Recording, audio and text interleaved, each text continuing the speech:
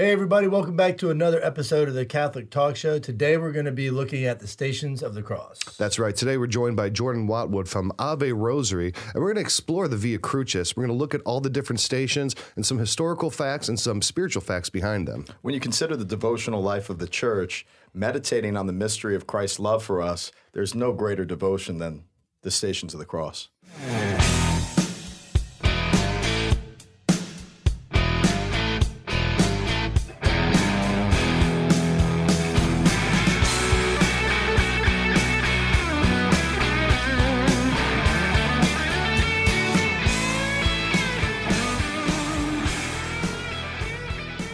What a fitting time to go through our first Stations of the Cross episode during Lent. For sure. Yeah, I'm excited about it. Good to have you here, Jordan. Great to be here.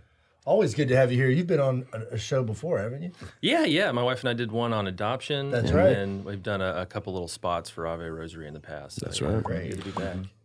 Yeah, so the Stations of the Cross is one of the great devotions in the Church, really putting yourself into the passion of our Lord and exploring spiritually and even through the movements of the body, the different stations of what Christ experienced on his way to Calvary is one of the most important meditations that we could do, especially during Lent on Fridays.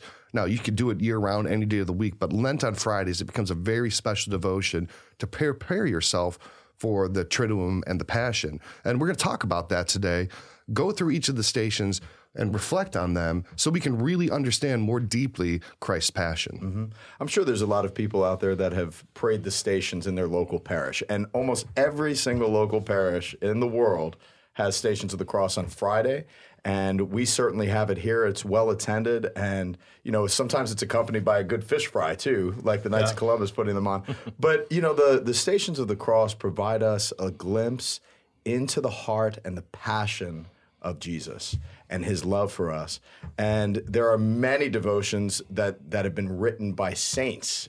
St. Alphonsus Liguori, for example, has a very, very powerful Stations of the Cross. But this goes way back to, basically the 18th century in practice. Well, even further than that. So there is kind of a circuitous via, pun, that really leads to what we know as the Stations of the Cross today. It wasn't always the same, wasn't always in the same order, and we're going to talk about that a little bit.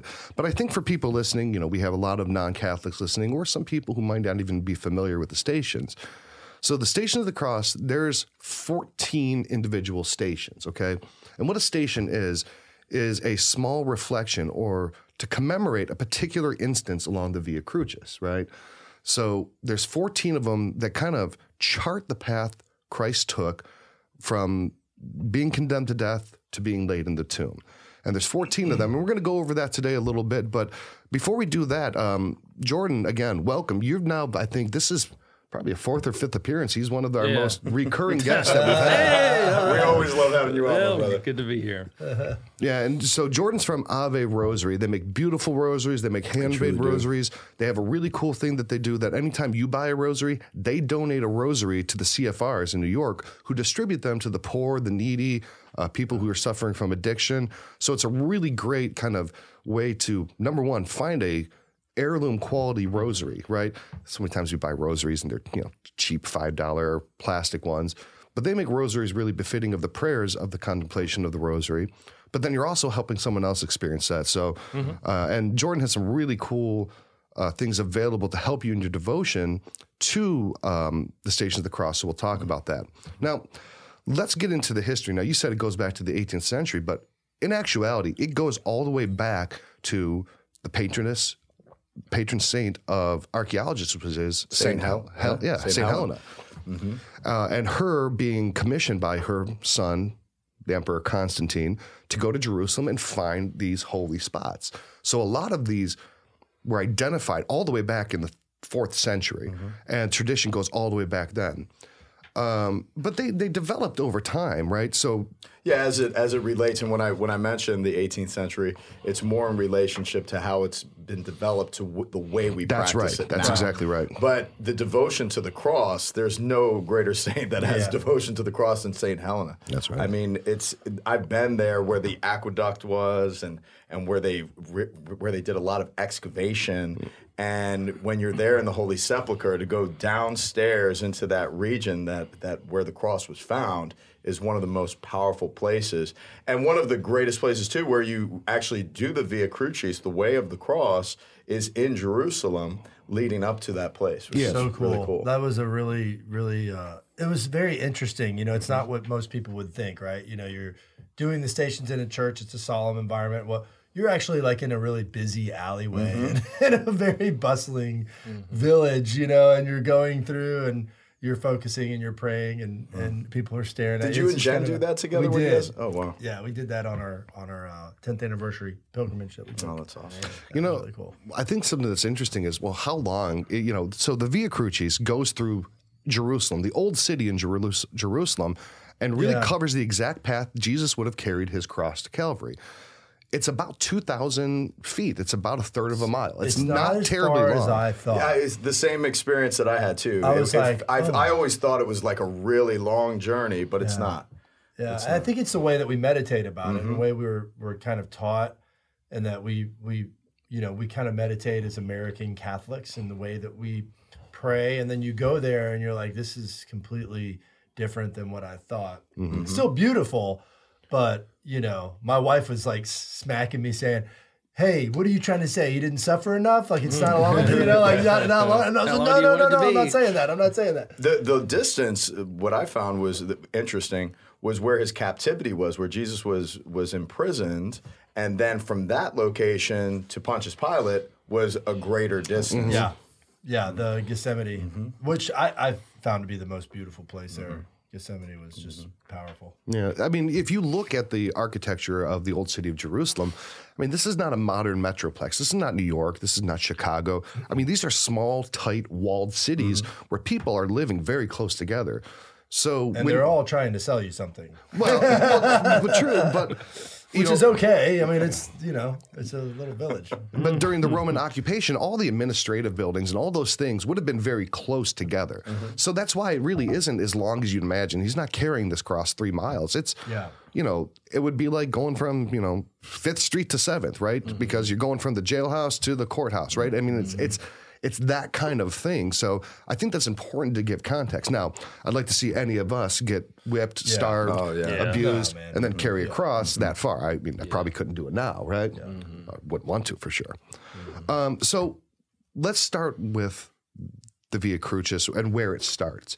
And that is, the first station is Jesus is condemned to death.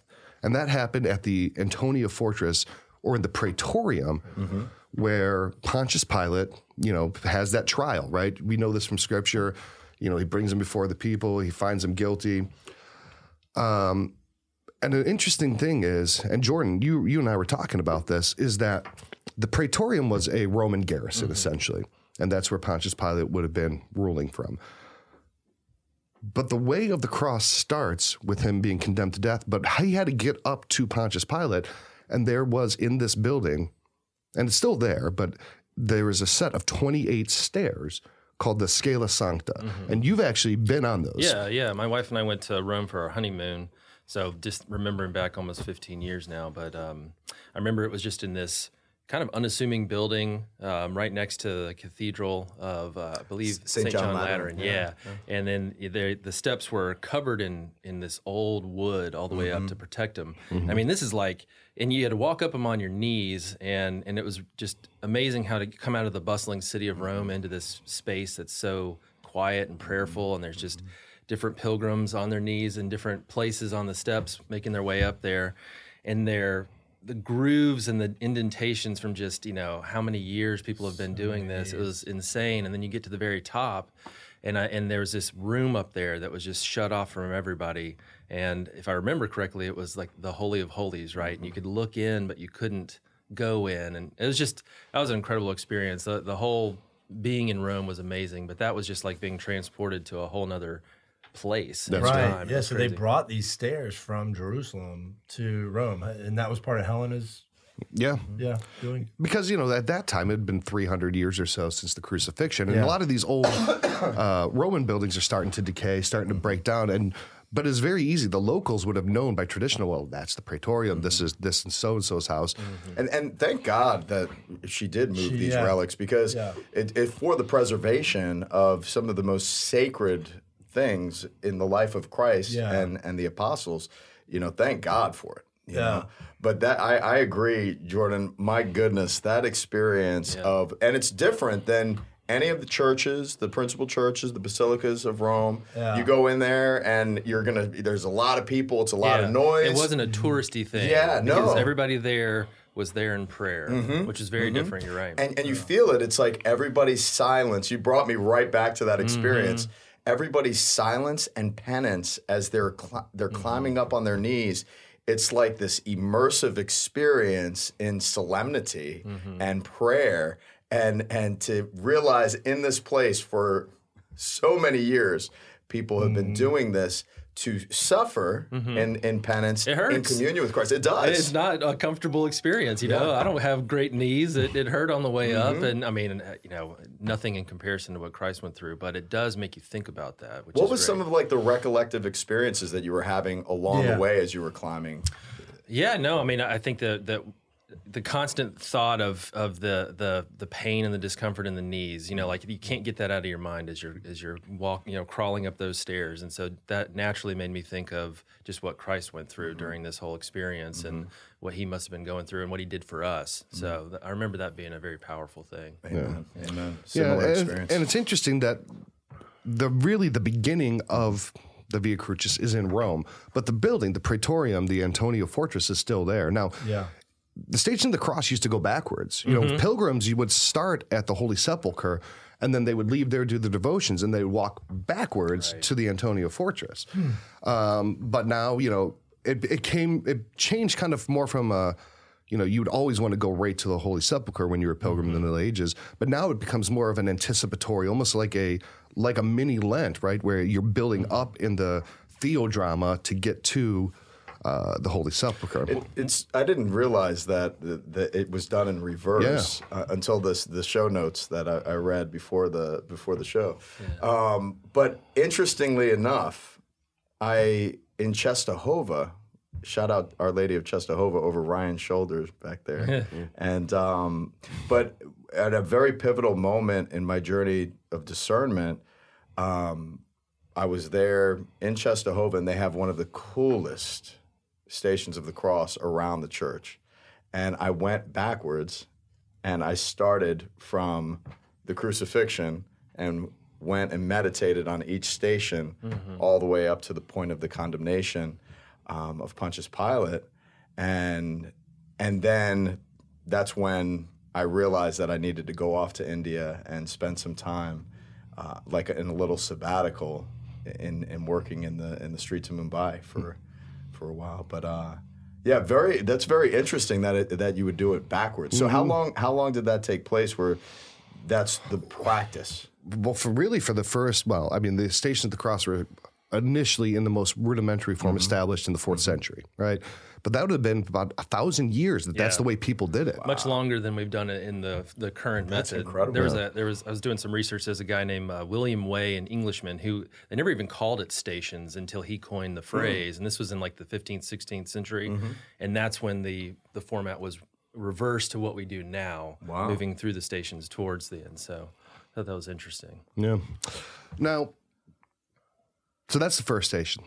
Second station is Jesus is forced to carry his cross, right? And I think reflecting on that, there's so many, there's times in Scripture Christ is like, if you're worthy of following me, pick up your cross and come after me, But being forced to carry your cross after the trauma he's been through, after the unjust condemnation, after the mocking in the streets and everything, it's such an indignity. But we talked about this in the episode that we did on the science of the crucifixion.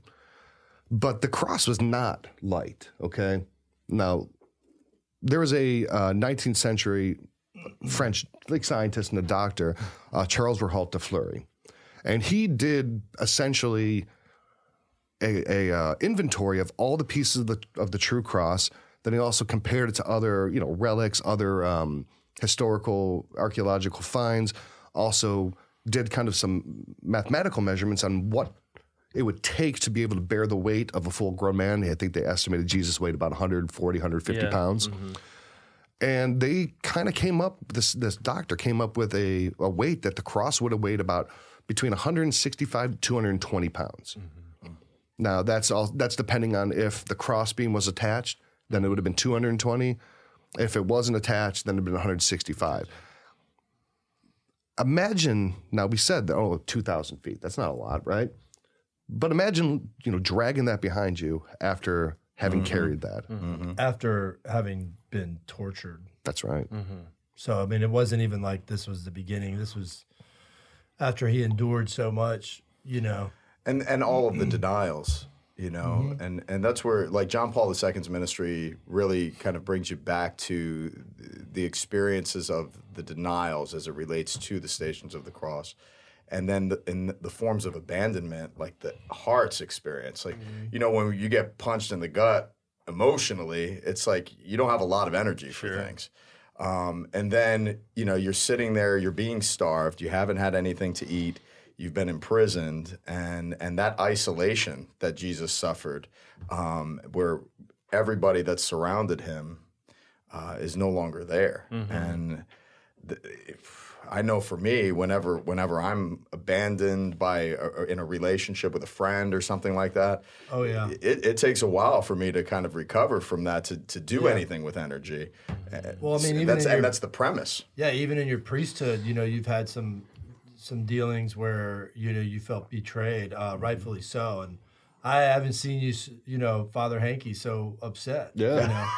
I mean, That's why I always carry one with me, man. I'm ready for it to enter in with Italian, Jesus. It's like, you're supposed to be my family. Huh? Yeah, and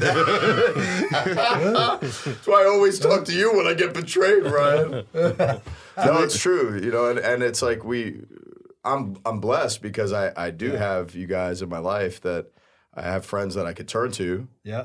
But the fact that he didn't have anybody to turn to shows the extent of his love. And again, going into the passion of Christ, that he would be so willing to enter into that extent so that no matter where we go, what we experience in this world, Jesus has gone before us. Yeah. Sometimes I look at it like we are the pride and joy, if you will, of the Father and the Son. And like, sometimes I look at it and it's like we're being tortured by the devil. We're the enemy that we face is not the enemy of you and me and the people that are doing. The enemy is the great liar. And God could have handled this in many different ways because he's powerful, right? And I mean, he created Satan, right? So I mean, this is like the chicken and the egg here. And so you look at it and you go, well, if you wanted to save us, there's so many other ways to do that, but you actually chose to come into our nature and take and allow him and subject yourself to the deepest forms of torture, the deepest forms of denial and so like that just in and of itself, this mystical God that we have that is become incarnate, like that's just fascinating to me that he would do that, right? And the sense of the precision of God's action and time in the incarnation, that he would take onto himself the sins of the world, the iniquities, that he would experience it. He's entering into the fallen world, and now look at the strength that he provides us. Where would we be without the crucifixion of Jesus Christ? Where would we be without this sense of injustice in our own experiences in this fallen world? And you think about the weight of the cross, as Ryan was saying, there's the physical weight of the cross. And for a guy that only weighed 100, I mean, you've seen the pop culture pictures of like bodybuilder Jesus. Like he wasn't a bodybuilder Jesus. He was a pretty slim guy. He had to have been, or a small guy to be 140 pounds or so. There was the weight of that physical weight, but then there was the spiritual weight of all the sins that he was carrying on his back too, and that was crushing. It had to be. I think too, just how cruel a form of punishment to make you carry the instrument of your own death to the place of your death. It's like digging your own grave, right? Like that is just brutal. Dark, yeah. Yeah. I've never thought about that before. That's powerful. Yeah. You know, Jordan, real quick, I want you to take out this because I think we can use this to follow along. And this is kind of a new product from Ave Rosary. Wait, hold on, wait. Let's look for the great reveal. Watch this. This is Hang on. Voila. It's like my Mary Poppins carpet bag, right? Like it just keeps on coming. Yeah, I was looking at this last night. Yeah. I've never seen anything like it. Yeah. right. So cool. So what Jordan's holding right now, it looks like a rosary, but it's a devotional for the Stations of the Cross. You know, so if you're doing your St. Alphonsus Liguori or St. Francis of Assisi meditation, this will help you pray along with it. Or if, you know, you're not in a church on a Friday and you can't go around the stations, this is really nice. It's But got it a Roman has- numeral on the back of the station. And Yeah, for depictions each of station. each of the stations. Yeah. Yeah.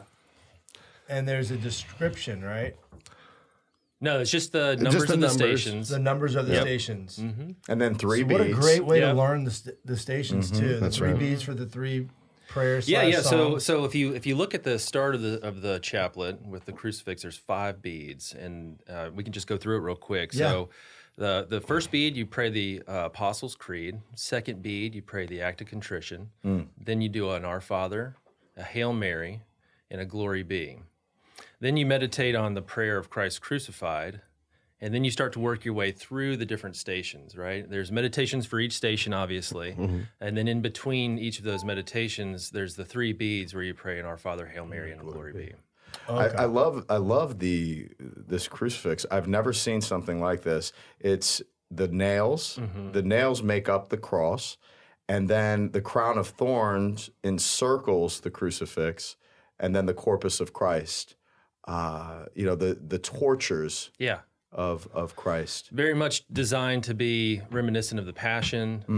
We chose a red jasper bead to be reminiscent of like the blood of Christ throughout the whole station. So And you have these available on Ave Rosary. we do, yeah. We have them. They're all handmade, made in our shop in Athens, Georgia, and yeah, Beautiful. they're beautiful. Jordan. Yeah, and I want to say something because last night he was showing us some rosaries that he was making out of petrified wood, and just the beauty and the how solid it is. But listening to you talk about these rosaries and how you've crafted them, to me is very exciting because I've always just bought a rosary, but I've never like heard about how somebody's crafting something and prayerfully considering what goes into it, and I think.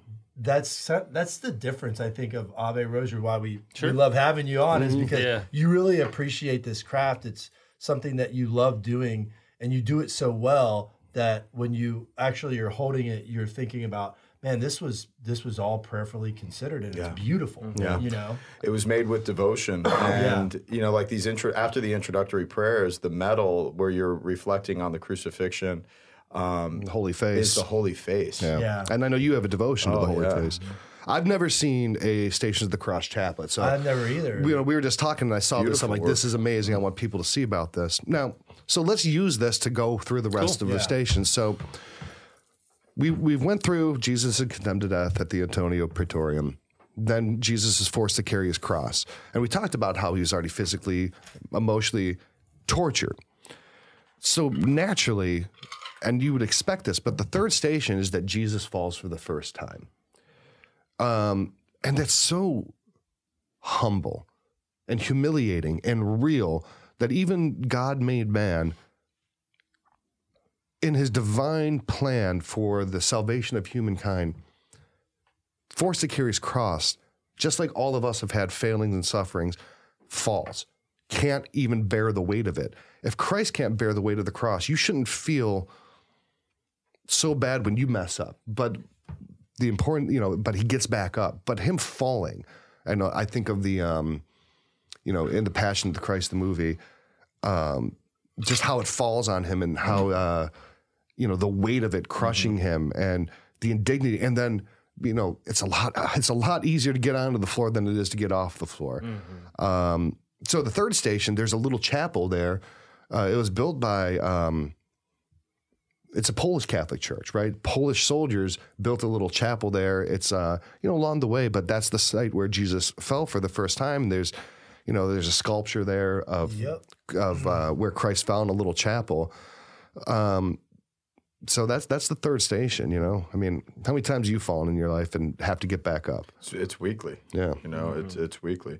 And that's why I try to go to confession, you know, even before the shoot, like to go to confession. And whether it's weekly or every other week, you know, to realize our limitations, our weaknesses, our failures is really a product of Lent, but it should be consistently practiced in our day-to-day life. You know, a good practice is the examine at the end of the day, and you pray an act of contrition because recognizing our sins, we realize our utter dependency on Christ to motivate us to continue to move forward, to continue to get up. But it's also the hinge of the relationship that you have with Christ too, right? I mean, like it has to be, right? That's why he came.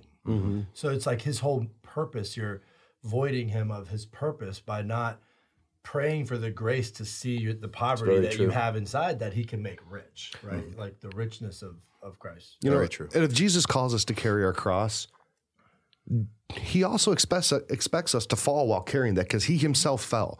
And I think there was the physical demand that you fall, right? Just because it was a physical impossibility for him to go on at that point.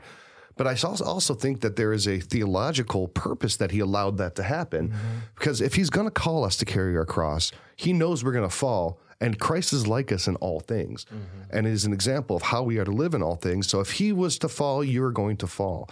But to get back up and to go towards your, you know, ultimate death and doing the will of the Father, I think is a really important lesson that we can learn from that third station. I had a friend in high school and college who took the idea of carrying the cross literally and would bring a cross with him to the campus, to college. This was a public college, not a Catholic college. And he would carry the cross everywhere he went. And he would get a lot of weird looks. He'd get a lot of thumbs ups and high fives from some people. But he did that for a long time, and he would bring it into class, and he would put it, and it wasn't 165 to 220 pounds. It was it was a much thinner cross, but he would bring it everywhere he went. It was the symbolism. And the cool thing is now he is he's Father Malachi with the CFRs. Oh, really? Oh, Super awesome guy. There was a guy who used to, maybe every 6 months, we'd see him walking through our city with a cross. And what he was doing is he was like walking across, carrying the cross across the country. Did he have wheels on the bottom? Yeah, I remember that guy. Yeah, he used to come through our city, and it must have been like the route, you know, going through, Sure. you know, 90 from, you know, to Chicago or whatever. But he would come through our city carrying the cross. This guy would carry the cross across the country. That's craziness. That's awesome. amazing. All right, so now we're on to the fourth station. And the fourth station is very poignant. The fourth station is Jesus meets his suffering mother. And, you know, how the pain she felt, the pain Jesus felt, it's a really emotional station. It's the pain here, you know, a lot of the other stations, the pain is physical. The pain is endurance. But here, the pain is deeply emotional, deeply spiritual, and deeply traumatic. So much so that this fourth station, there's a church there. It's called Our Lady of the Spasm. And now the spasm is not like in the sense that we would think today, but the spasm being that the grief she suffered was so much that she was convulsing and in tremors from the grief of seeing her son, you know, that she gave birth to, and, you know, and the angel told her, you know, salvation, and then she's seeing her son killed, and yeah, that's terrible. So St. John Paul II, in his letter to the youth of the world in 2004, expressed about Mary that she steadfastly contemplated the face of Christ. And this form of contemplation, if Mary is the model of all Christians and she upholds what our deepest capacity is, in that contemplative state, she's always meditating, always contemplating the face of Christ. And in this encounter where Jesus meets his mother along the Via Crucis, this form of contemplation is just such an important moment on the journey of Christ expressing his passion, because in this encounter, I love Mel Gibson's Passion of the Christ, and it's one of the most emotional moments in the Via Crucis, and you see Mary contemplating the face of Christ, and how Mel Gibson included that reference from Revelation, behold, I make all things new, meditating on what Christ is doing. That part just gives me chills. It's striking. Because, Jesus sees his mother suffering over him, and he's bloodied, and he's fallen, and he's been crucified and mocked, and he's like, behold, I make all things new. That's like, we all have kids besides, Father Celibate over here. But like whenever your kids are sick, you feel so bad, and you look at them, they're like, I feel okay, Daddy, I'm okay. And you're just like, they don't. You feel so bad. Yeah. Now imagine that times, an infinite amount, Mary seeing this, and then him saying, behold, I make all things new. You're just like, oh. Yeah. Mm-hmm. Yeah, it's amazing the intimacy that she had as a human being, right, who was without sin, and seeing and contemplating Jesus throughout his childhood and into his public ministry, just her presence there, and always contemplating that, and then this is almost like the fulfillment, this is it, this is I make all things new. It's like, okay, this is the pivotal point where this is all going to happen. Just that road and that journey that she was on, losing him in the temple, the prophecy of Simeon. Prophecy of Simeon, her, what is it? Her cousin having John, all these things in her life that were so enriched, but also the things that she contemplated, throughout this was sort of the culmination of all that. I think that so many things in the Catholic faith, we can thank Mary, the Blessed Mother, for the Stations of the Cross in a lot of ways, because I think it's according to tradition that she after Jesus' death, she would go back and meditate on the stations, essentially. She was the first one to go do the Via Crucis. Go do it. That's right. So wow. That's awesome. Yeah. Well, she actually did it while he was dying too. Right. But she turned it into a meditation afterwards. Yeah, exactly. Wow. That she would walk that path again, remembering. So now the fifth station is that Simon of Cyrene helps Jesus carry his cross. Simon of Cyrene is a very, very interesting character. And it's curious. It's not Saint Simon of Cyrene. It's Simon of Cyrene. Now, there might be some traditions in the East where he's a saint, but in the Catholic tradition in the West, he is not canonized. That's a really curious thing to me, but it's also it's a very unique historical fact that the Gospels recount. Now, Cyrene was a city in North Africa. I think it's in modern Tunisia or, Libya. So Simon was obviously a pilgrim. He was on a pilgrimage to Jerusalem, and he then all of a sudden gets pulled into this execution. Imagine when we go to Fatima this year, right? We're going on a pilgrimage to Fatima. Imagine we're just walking on the street, we're getting, something to eat, and all of a sudden the cops come up and be like, come on, let's go. You're going to go strap this guy into the electric chair with me. You're like, what is going on? You'd freak out, right? Yeah. That's what happened to Simon of Cyrene. It's a really interesting thing, but then that Simon helped Christ carry his cross. The human, contribution to the passion. So it's a really interesting thing to reflect on. I think too, like you mentioned, he's not a saint. Tell me if this is taking it too far, but I think that canonized saints are few and far between, right? Most of us are not going to be canonized saints. Is there a way to think of this where it's almost like, Jesus calls even ordinary people and invites them to come help? God's God. He could have done whatever he wanted to carry that cross, right? But he allowed for just an ordinary person who didn't even become a canonized saint to come help him carry that burden. Obviously it assisted our Lord during this way of the cross, but think about what it did for Simon of Cyrene. You cannot be the same person after that. St. John Paul II expressed, if the sons of Simon of Cyrene were known to the first Christian community, it can be presumed that Simon too, while carrying the cross, came to believe in Christ. From being forced, so you're being forced into this situation, he freely accepted, as though deeply touched by the words, whoever does not carry his cross with me is not worthy of me, to what you're sharing, Jordan. By his carrying of the cross, Simon was brought to the knowledge of the gospel of the cross. since then, this gospel has spoken to many countless Cyrenians. And again, it's like ordinary people are brought into this mystery. And that goes into the Dismas thing too, which we did a show on that, which was absolutely powerful. Love St. Dismas. If you want to go watch a good Catholic talk show. But but like the encounter of this is why we're talking about this, is because we can still encounter Christ through the Stations of the Cross. That's why this rosary, or what, I don't even know what you call it. Chaplet. Yeah, is so powerful, because that's what we're doing here. But not just Simon of Cyrene, but Veronica.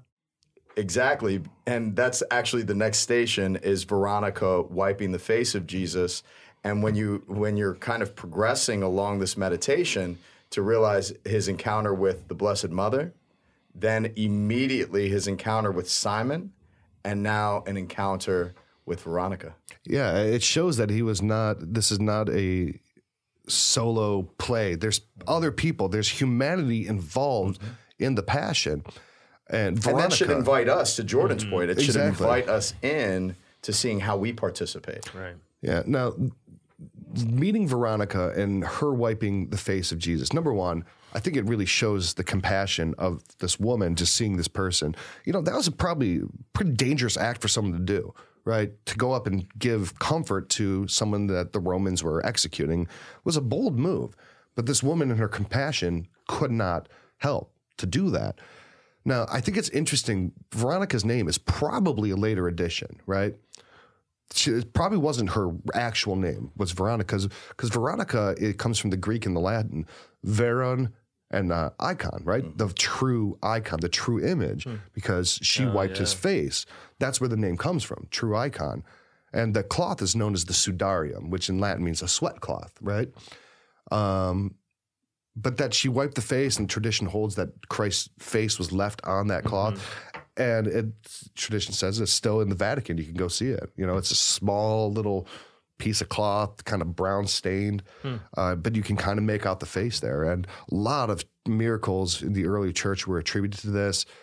They said it passed around between the early Christians, because that was one of the, you know, Veronica had this with her. You know, this is something that even in Scripture, we can say, here's a relic that was known to be among the believers. Really interesting, but that it's the true icon, I think, is an interesting part of this.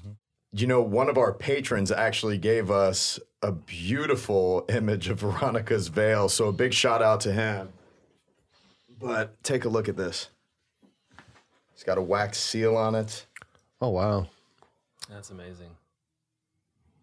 And when you have this tradition, because the veil, Veronica's veil, is that in St. Peter's? St. Peter's, yeah. Yeah, I think I remember that. But when you pray with this image and you just see like the tears from his eyes and the blood and the gashes where he was struck on his head, but you see this kind of serenity in his facial expression as well, that he had peace in the midst of his suffering because he knew he was redeeming the world. You know, there's just so much here, and there's so much devotion to the holy face of Jesus over the years, and it really comes from this station. So if you're doing this station in Jerusalem, this station is located in a chapel called the Chapel of the Holy Face, right? Obviously from this devotion, but tradition says that was Veronica's house. So Veronica would have just been in her house, you know, making lunch or doing whatever, and she hears this commotion. She comes outside and she sees people lined up and this prisoner coming down the street to be executed, and she just walks out of her house. Imagine you're, you know, having lunch, you step outside and there's this happening. And the cloth she had might have been very well that she was just like doing house chores or whatever and had this cloth on her, walks outside of her house, sees this person and has compassion and wipes his face. So there's a little chapel still there, and that's where this station is meditated on. And this is more of like an icon, right? This isn't like the actual veil. Well, what's interesting on the Latin on the bottom there actually refers to the veil. Okay. And it's a wax seal, you know, from the Vatican. That's amazing.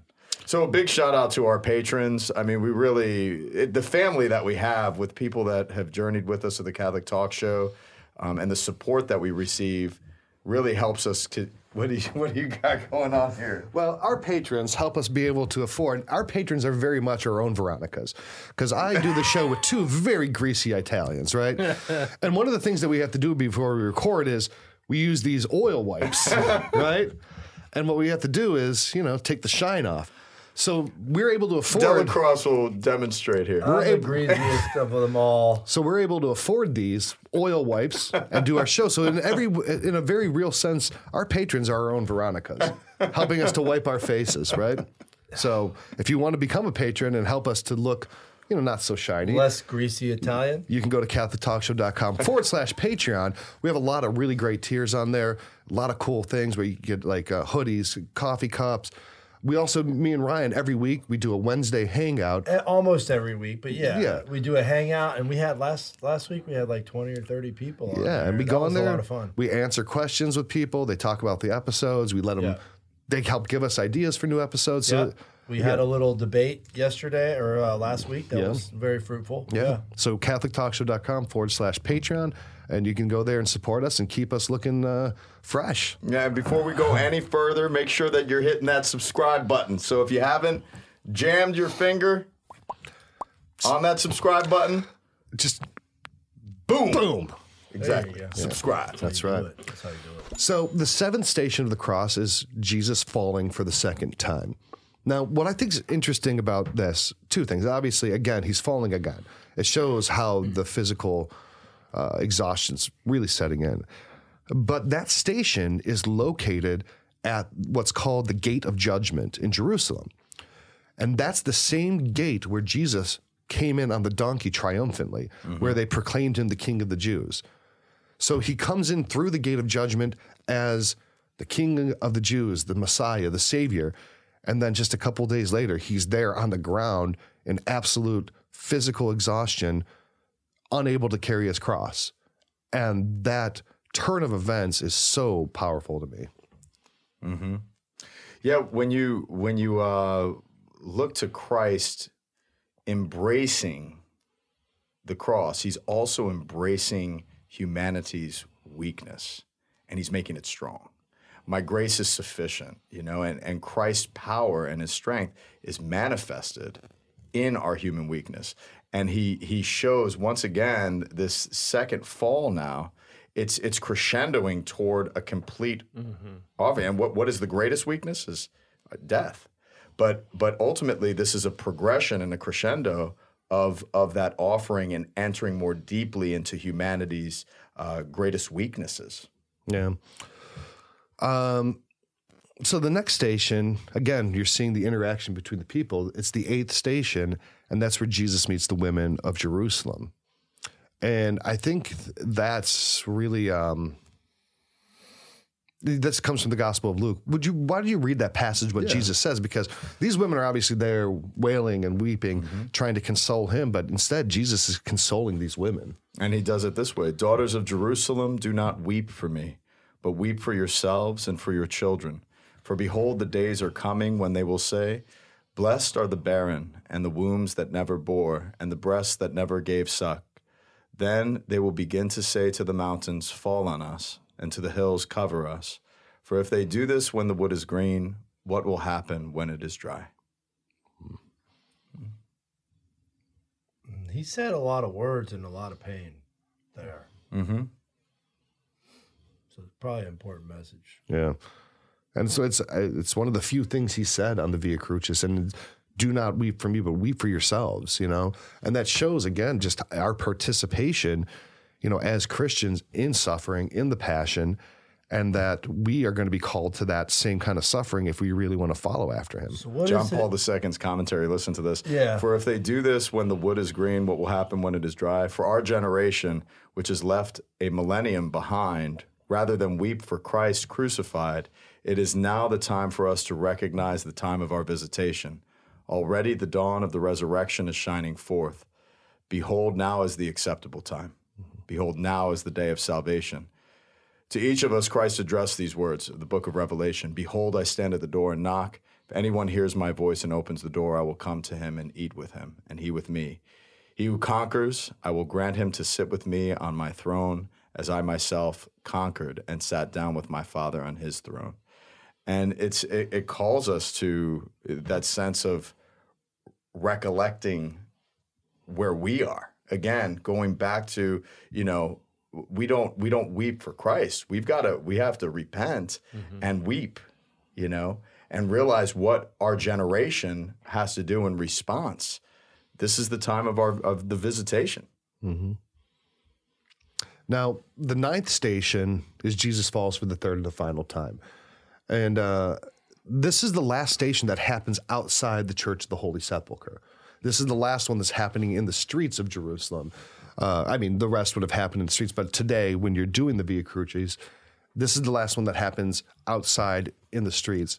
And this is, you said you've been there, but this is on top of an ancient cistern. This is right outside of the Holy Sepulchre, but there's a Sistine below named after St. Helena right there. Oh, it's one of the greatest places to sing.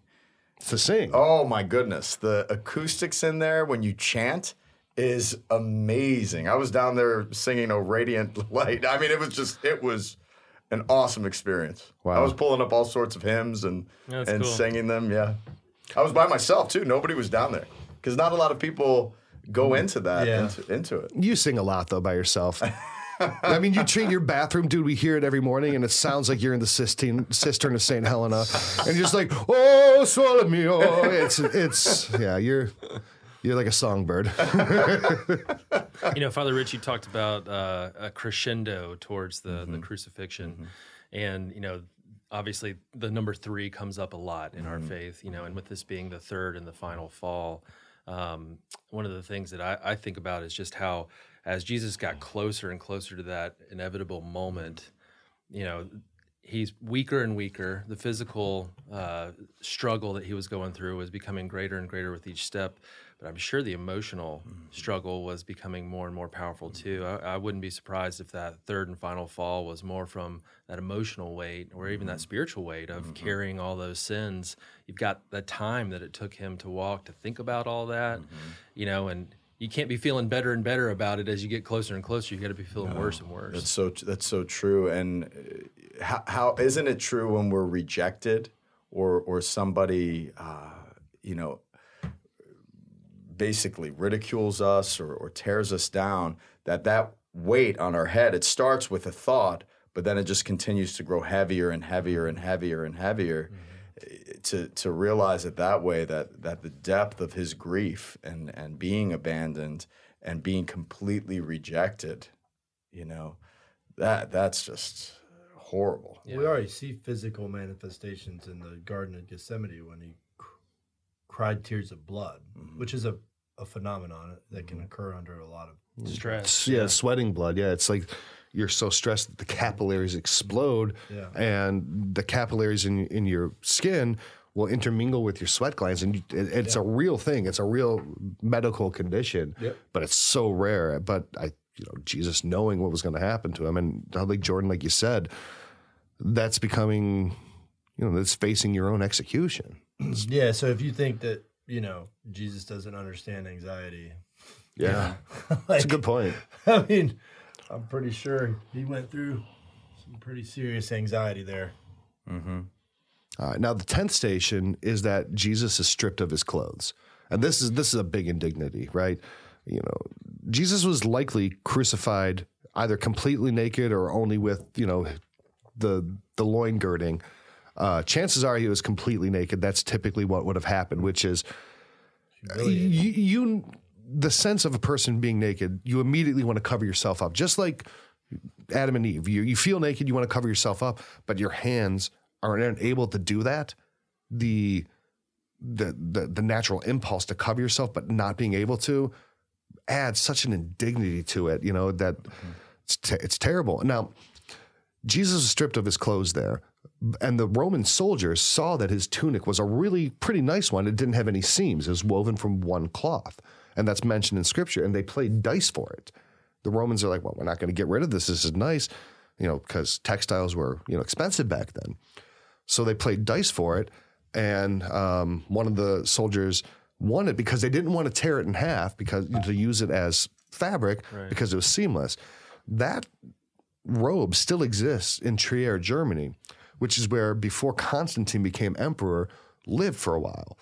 And St. Helena found the holy robe, the seamless garment, and gave it to a monastery in Trier, and it's still there. They still bring it out. And you can see that. And I'll put a picture up on the screen, but you can see it's a pretty modest garment, but even back then it would have been expensive. And this fulfills the scripture Isaiah, right? that they'll cast lots.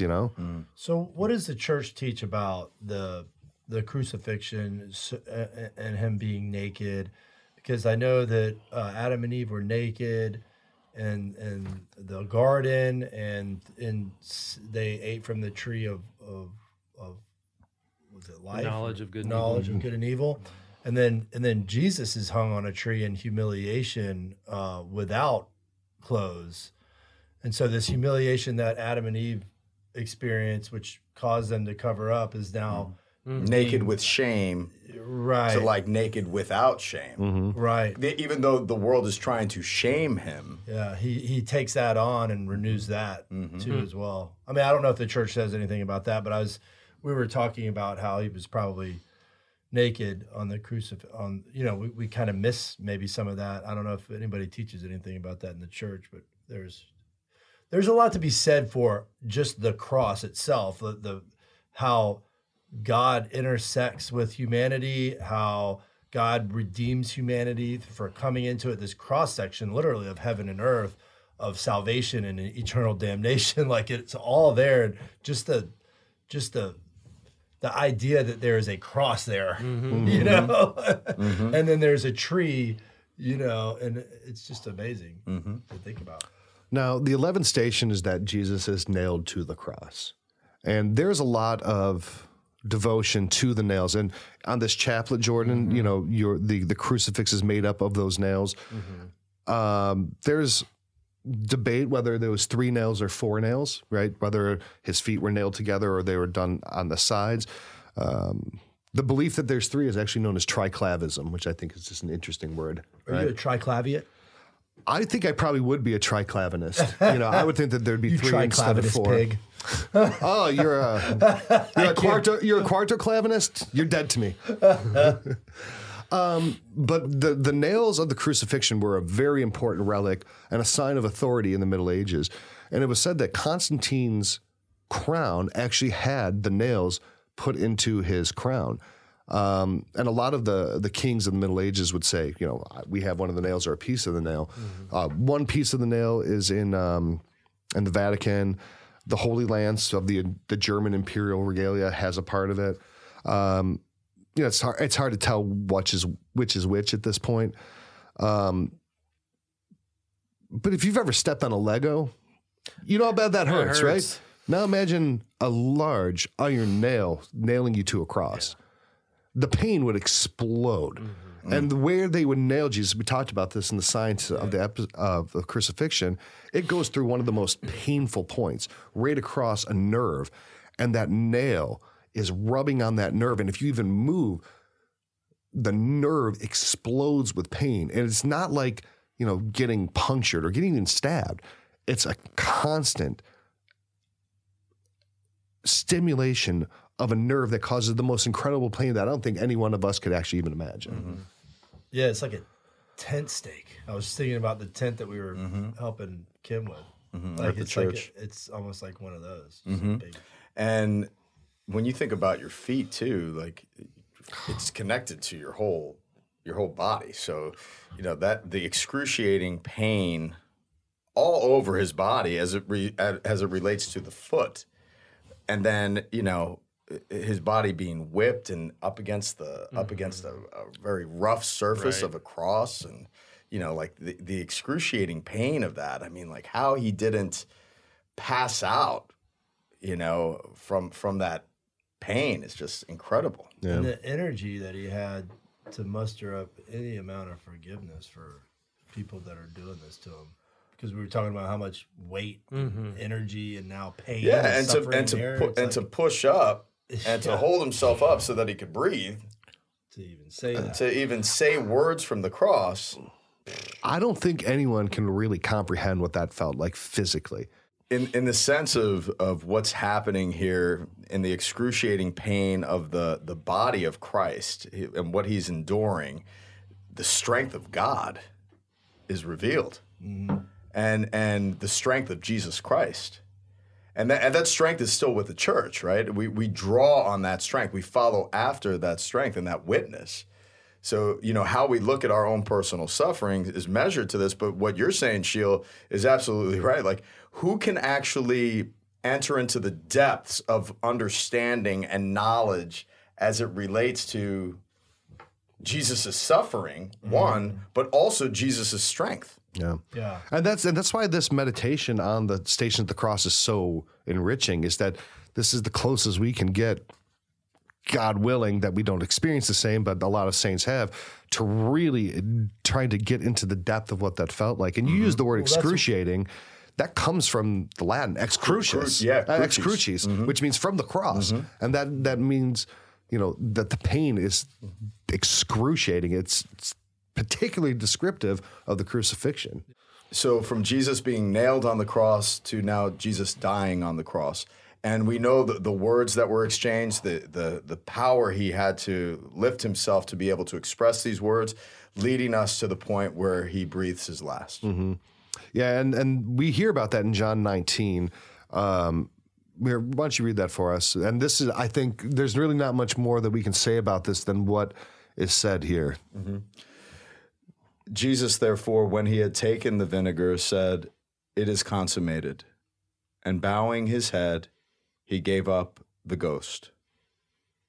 He gave up his spirit. Yeah, and I like this translation, that it is consummated. Sometimes you'll see... This is Dewey Rheims. Yeah, you'll see it is finished, right? But it is consummated. It really has that sense of, this is now the true marriage of Christ to his church. This is the consummation. This is the spiritual marital act of making this mystic wedding actually happen. This is the consummation, and that's powerful. And to Fulton Sheen's point, is like what's happening on the cross is seminals. The insemination of the bride and new life within the church. And I join you in that feeling, specifically on that word, consummated, the literal translation, and how it ties to that marital union that we enjoy perfectly in heaven with Christ. Yeah, consummatum est. Like I said, I don't think there's a lot that we can say on that one besides when you're praying this, really meditate on that 12th station, because that's the consummation of the stations of the cross. But there's still more. So, because there's things that happen afterwards. So the 13th station is Jesus. And typically at the 12th station, though, there's a moment where you're like kneeling and you exercise silence. Yeah. And that's, which is like chilling in the church. It is. It's amazing. Yeah, it really is. And when I reflect on the 20 years or so of doing Stations of the Cross each year, that's what stands out the most is that moment of silence. Yeah, and in Jerusalem, in the Church of the Holy Sepulchre, Calvary was a rocky outcropping. It was kind of like a mound. And the church is built up over that. It doesn't have the same topography anymore. But that capstone where the cross was inset is still exposed. You can see that rock of Calvary where the cross was wedged into so it'd stand up. If you're in Jerusalem, contemplate right there. That's where that happened. Now, the 13th station is that Jesus is taken down from the cross. Now, we know in Scripture that, the land went into darkness, right? And all the Romans are freaking out. They're like, the wind blows and the temple veil rips in half and things are going haywire. And they're like, we got to get out of here.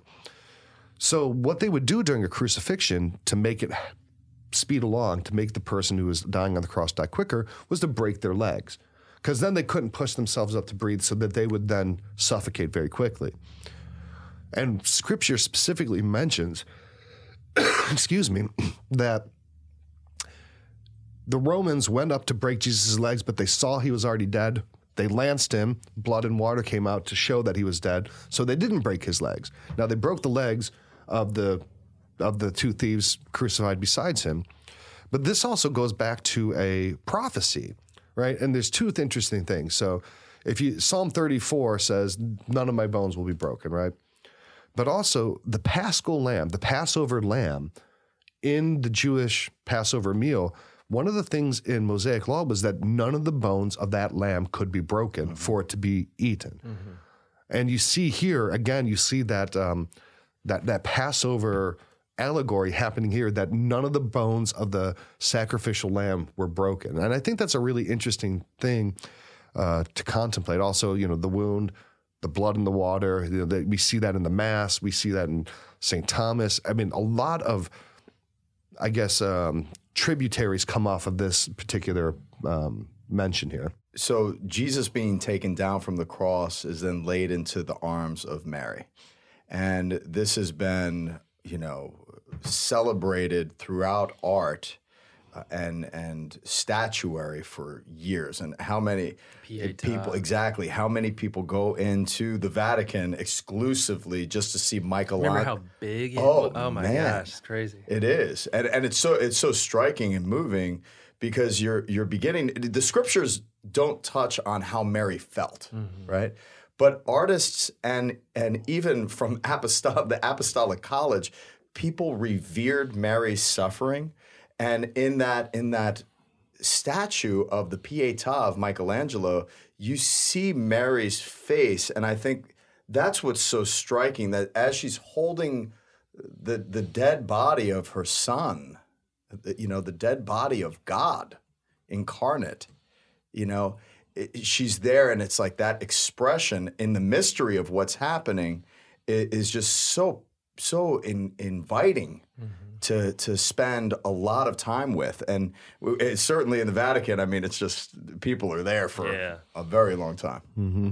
All right, so that brings us to the final station, and that's Jesus is being laid in the sepulcher. And Scripture tells us that typically when someone was crucified, they would take the body and then do further indignities to it, either leave it up there for months at a time as a warning to other revolutionaries or criminals. They would sometimes throw it in the body in Gehenna, a garbage dump, leave it for the animals as an indignity.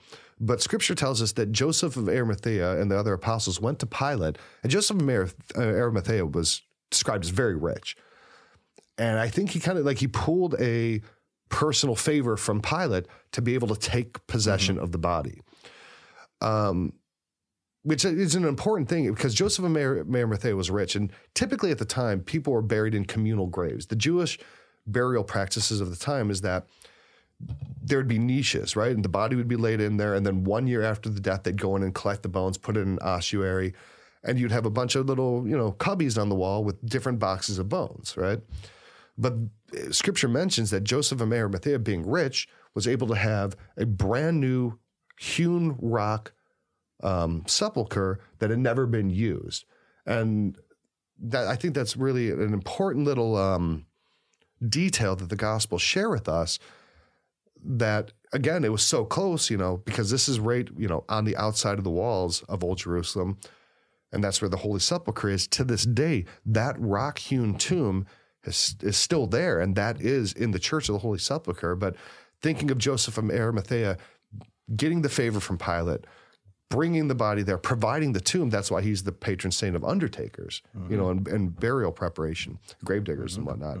But you guys have both been to that spot, right, Ryan? You've been in that in the Holy Sepulchre. Yeah, I didn't get to go all the way in, but there was a mass there that was being said for, I think, a Byzantine rite or something like that. But it's a powerful place.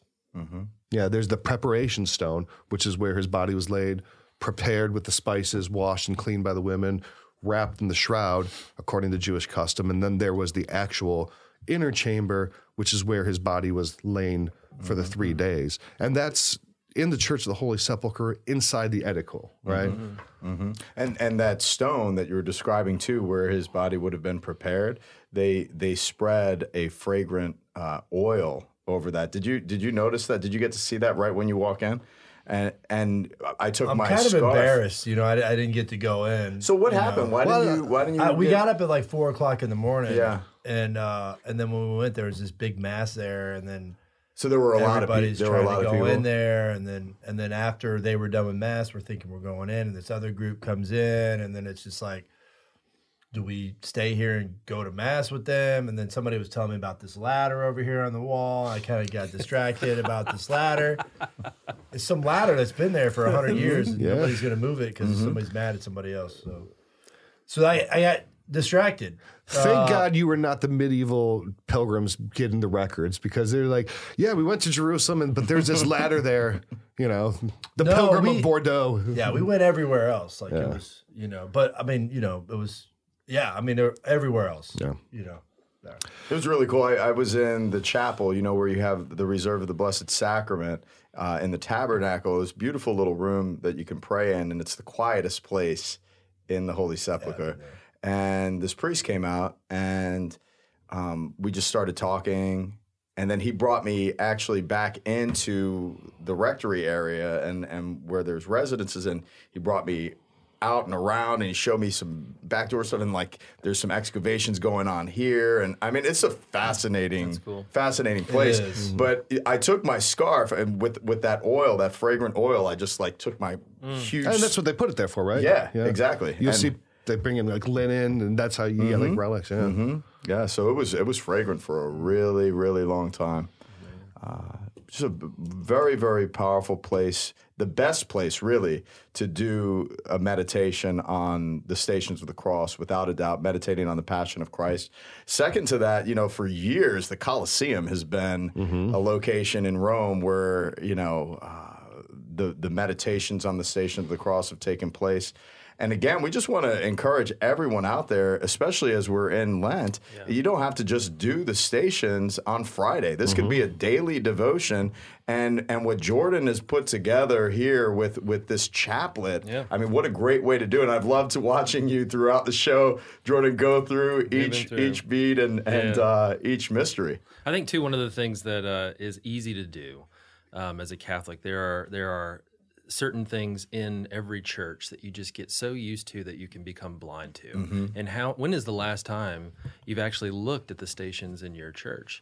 And if it's been a while, look at them, especially now during Lent. It's a great time to do that. Yeah, and you may have a retreat center, too, in your diocese. Look up the diocesan webpage. We have one here in the Diocese of St. Augustine, and the Stations of the Cross out at Marywood is beautiful. It's a nature trail. Yeah, that's cool. And there may be something right around the corner for you to actually go to. There's another spot in Northeast Florida in Corona, which is in between Volusia County and Flagler County, but it's a Carmelite monastery, and you could actually drive through the Stations of the Cross or walk through the Stations of the Cross.